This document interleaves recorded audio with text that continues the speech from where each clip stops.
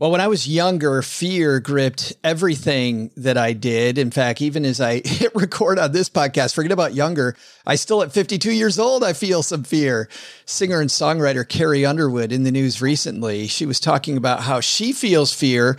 We're talking today about pushing through boundaries with a guy who's consistently up against them. He's the guy who's worked with some of the biggest companies in the world and created some of the most iconic, easy for me to say, campaigns. Today, we collaborate with thought leader Jason Harris, co-founder of Mechanism and author of the best-selling book, Soulful Art of Persuasion, on today's Money with Friends.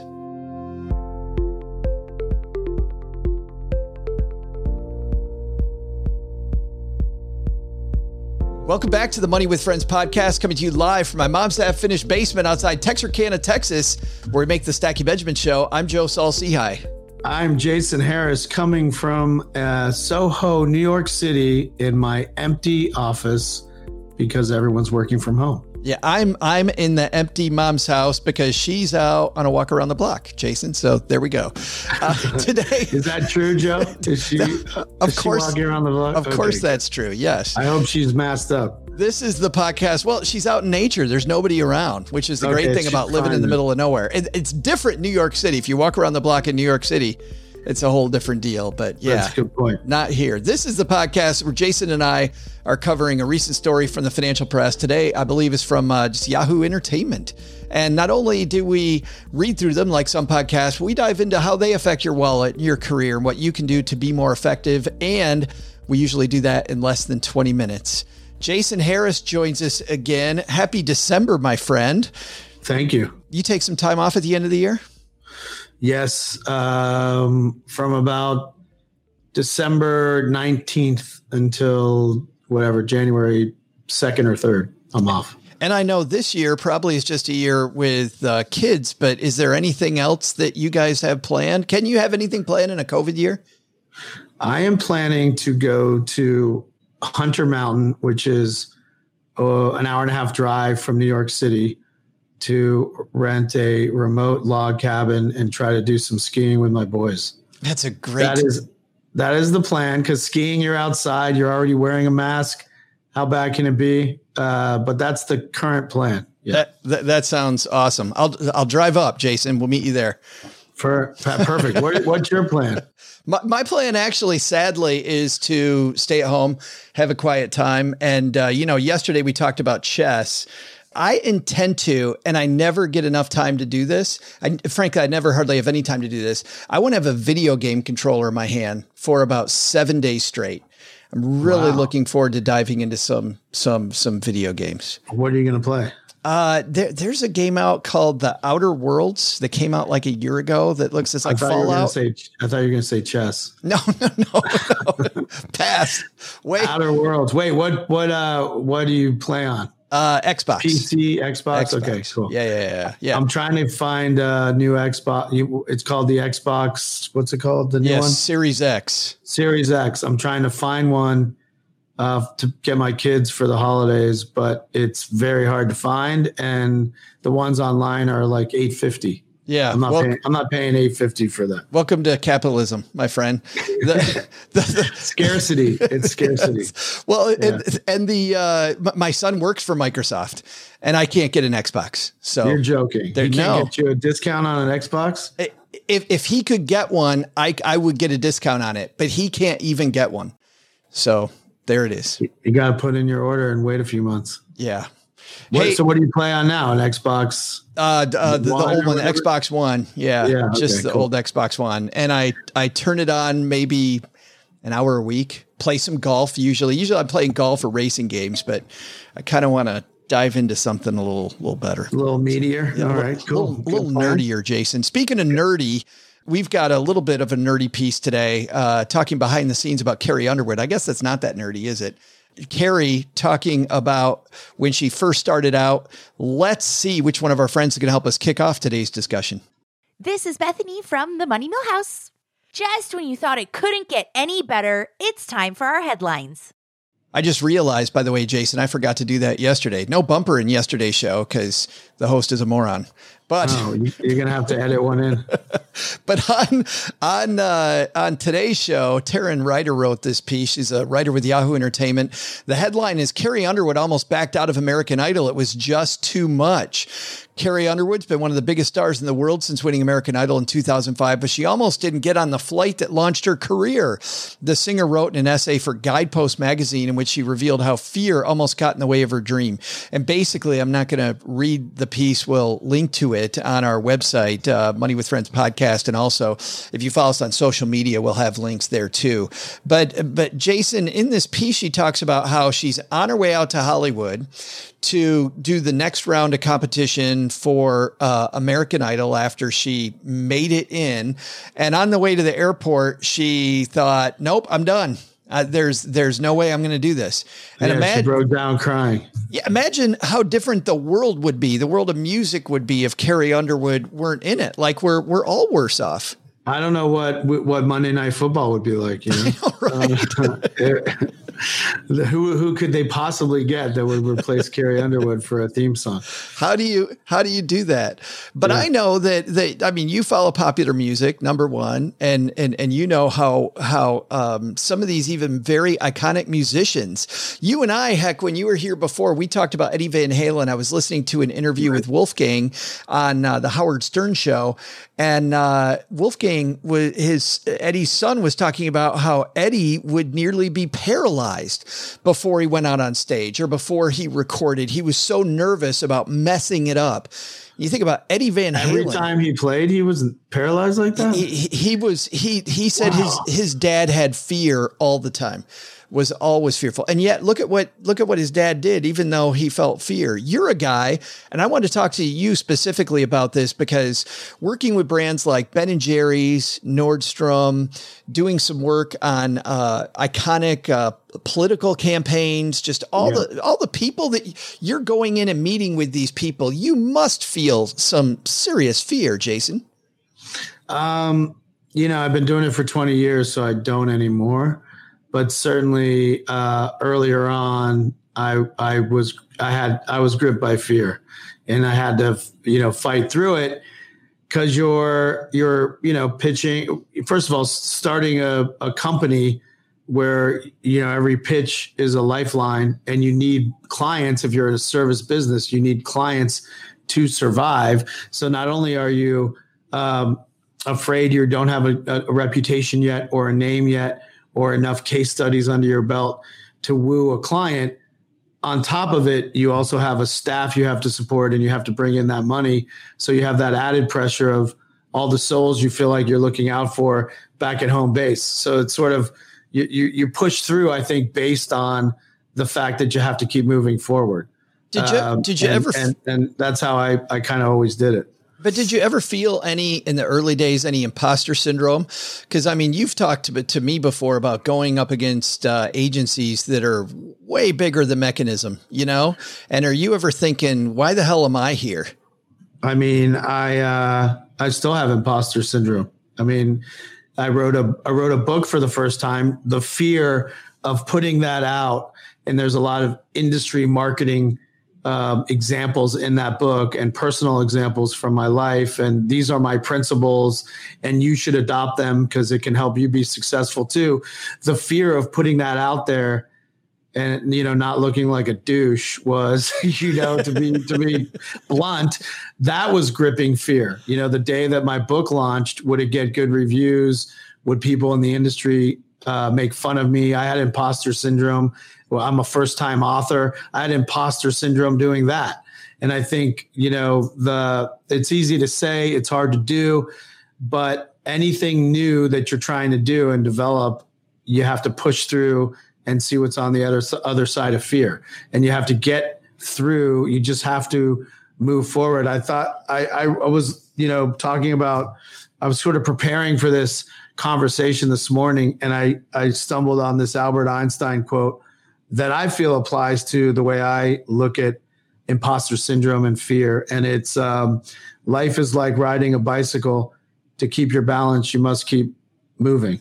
And I think that is part of the Carrie Underwood story, how I feel when approaching clients, that imposter syndrome. If I'm trying something new, like being an author, putting that out there, you don't know the result. You don't know what's going to happen, but you have to move forward. You have to understand that you have that fear and move past it as best you can. The alternative is doing nothing, and that's going to get you nowhere. I'd rather put a book out there and get some flack, which would probably, put me in the fetal position for a couple of days.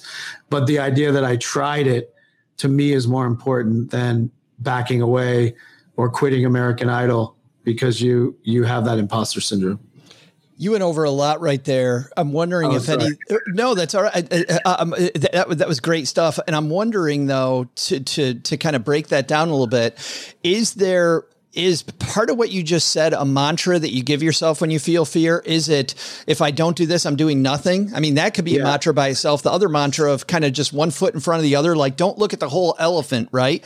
Like, I don't know who the hell would really eat an elephant, but there's a whole thing about when you eat an elephant, do it one bite at a time. It's good that you bring that up. I kind of have two mantras in those situations, which, when you feel like you've mastered a craft or you've done something for a long time, certainly you have less fear, but you still get gripped. I still get nervous every time I have to pitch a client. Are they going to like our ideas or not? And it's the stakes aren't as high because we have a lot of clients and a successful business at this point, but I still have that anxiety and that fear, and I probably always will. And so that's one mantra is, move forward. Like you can't go backwards. That's one.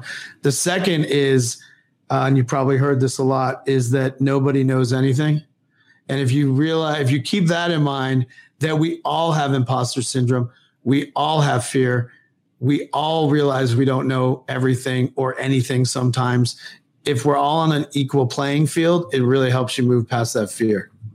It's interesting.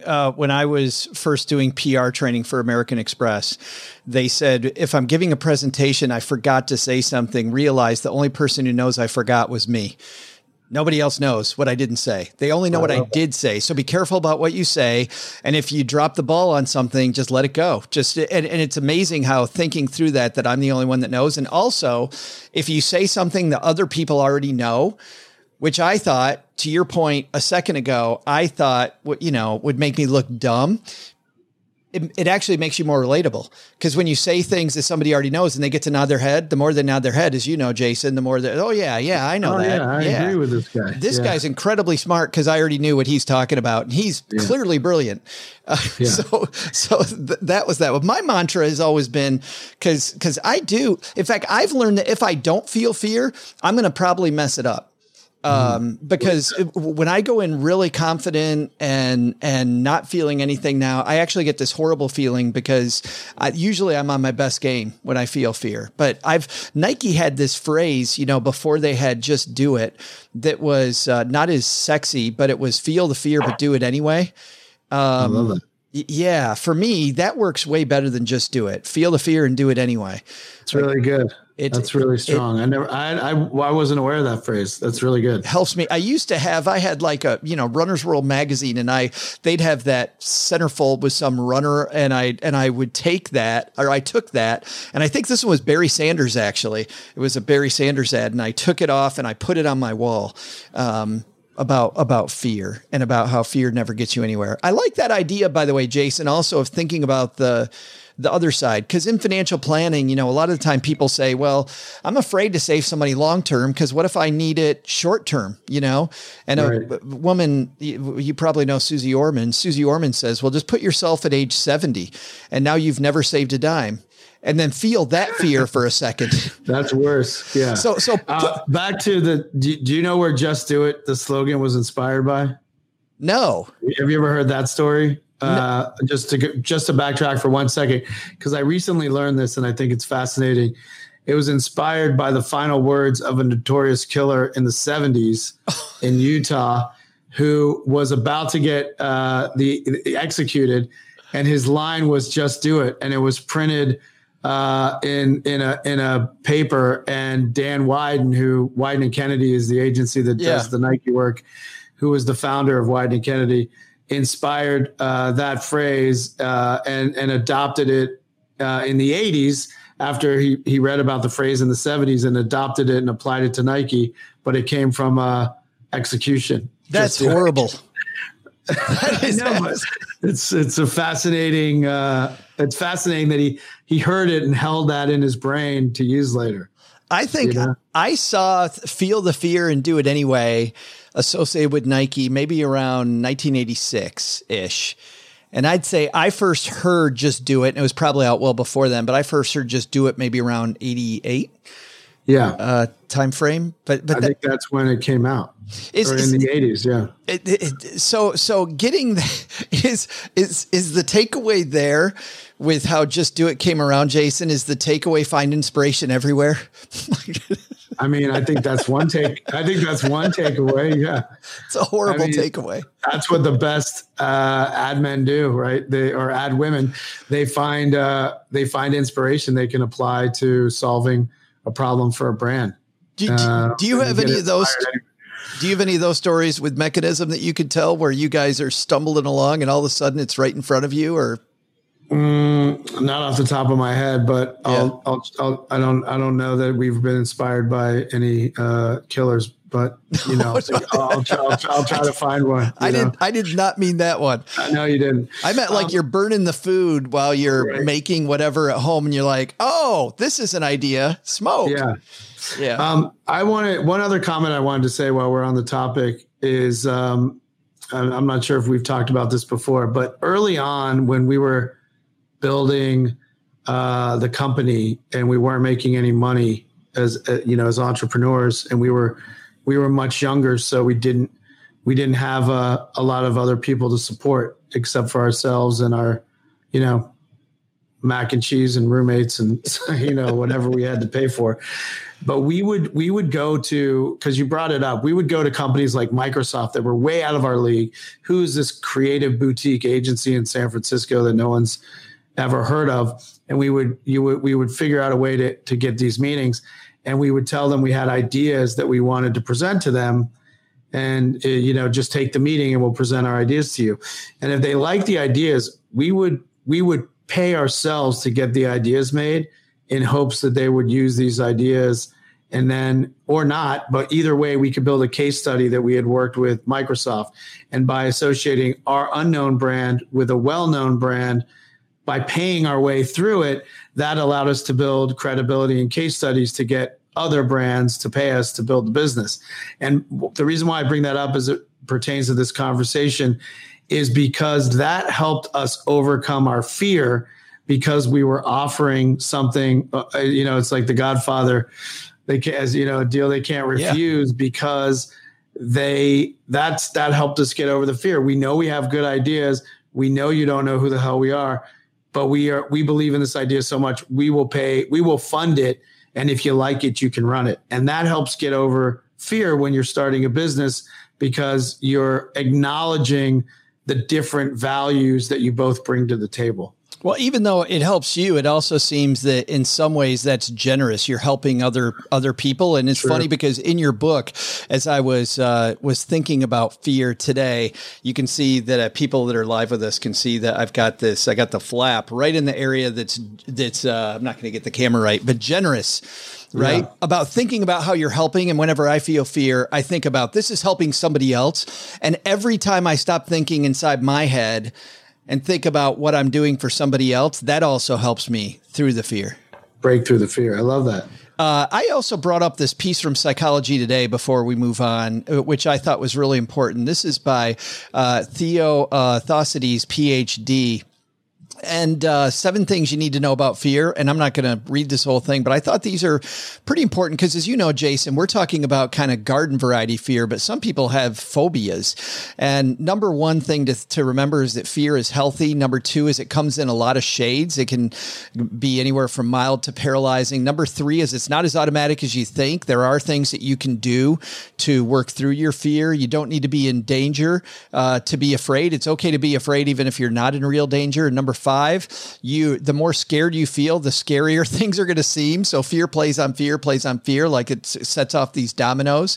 Fear dictates the actions you take. And the more real the threat, the more heroic your actions. So it said we react differently to real threats. The more that fear, the more we have a real threat instead of just a fear of a threat, the more we somehow find a way to step up.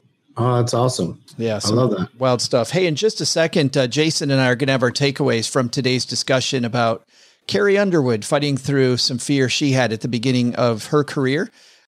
Jason, Nice. what's our takeaway from today's piece on fear? I think my takeaway on fear is Carrie Underwood broke through her fear and became Carrie Underwood.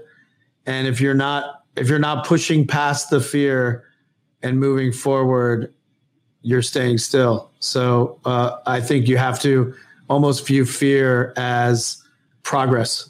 If you're afraid of something, that means you're moving forward.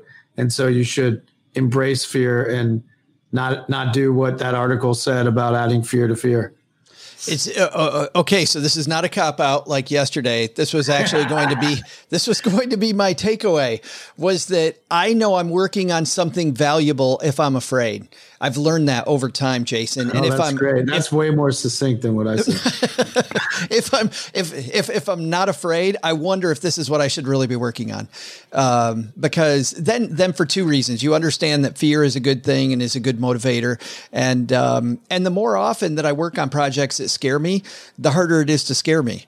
And which, like you said, you've been dealing with these brands now for 20 years. You can walk into a room with some of the biggest brands on earth and it's what you do. That's who you are. And you're helping these brands and helping them get the word out about who they are, and who better to work with the mechanism, right? So I love that. I love it. They should be thanking you, Jason.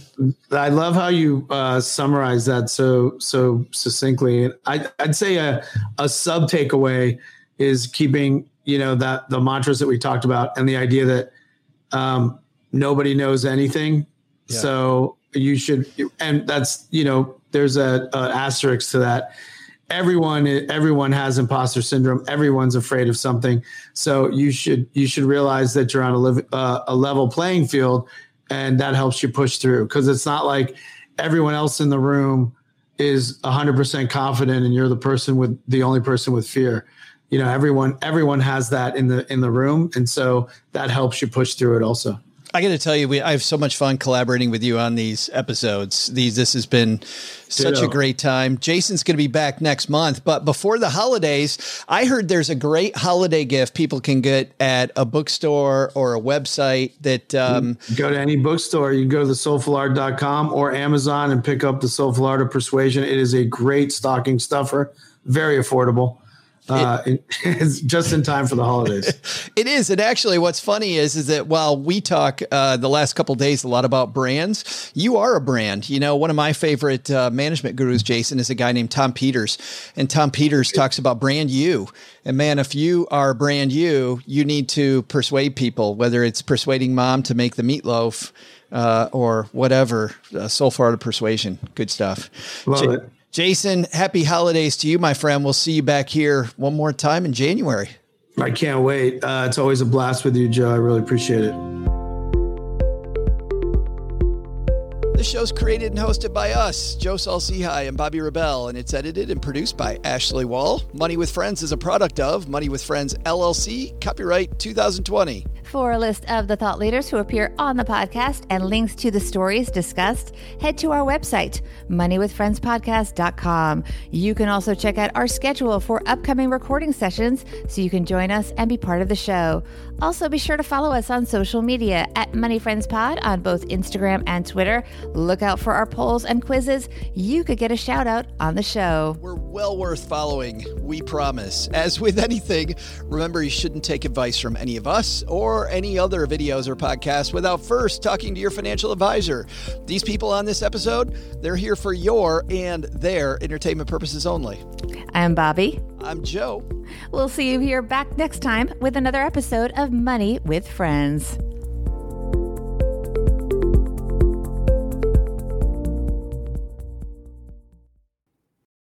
Bam. Nailed it. Done.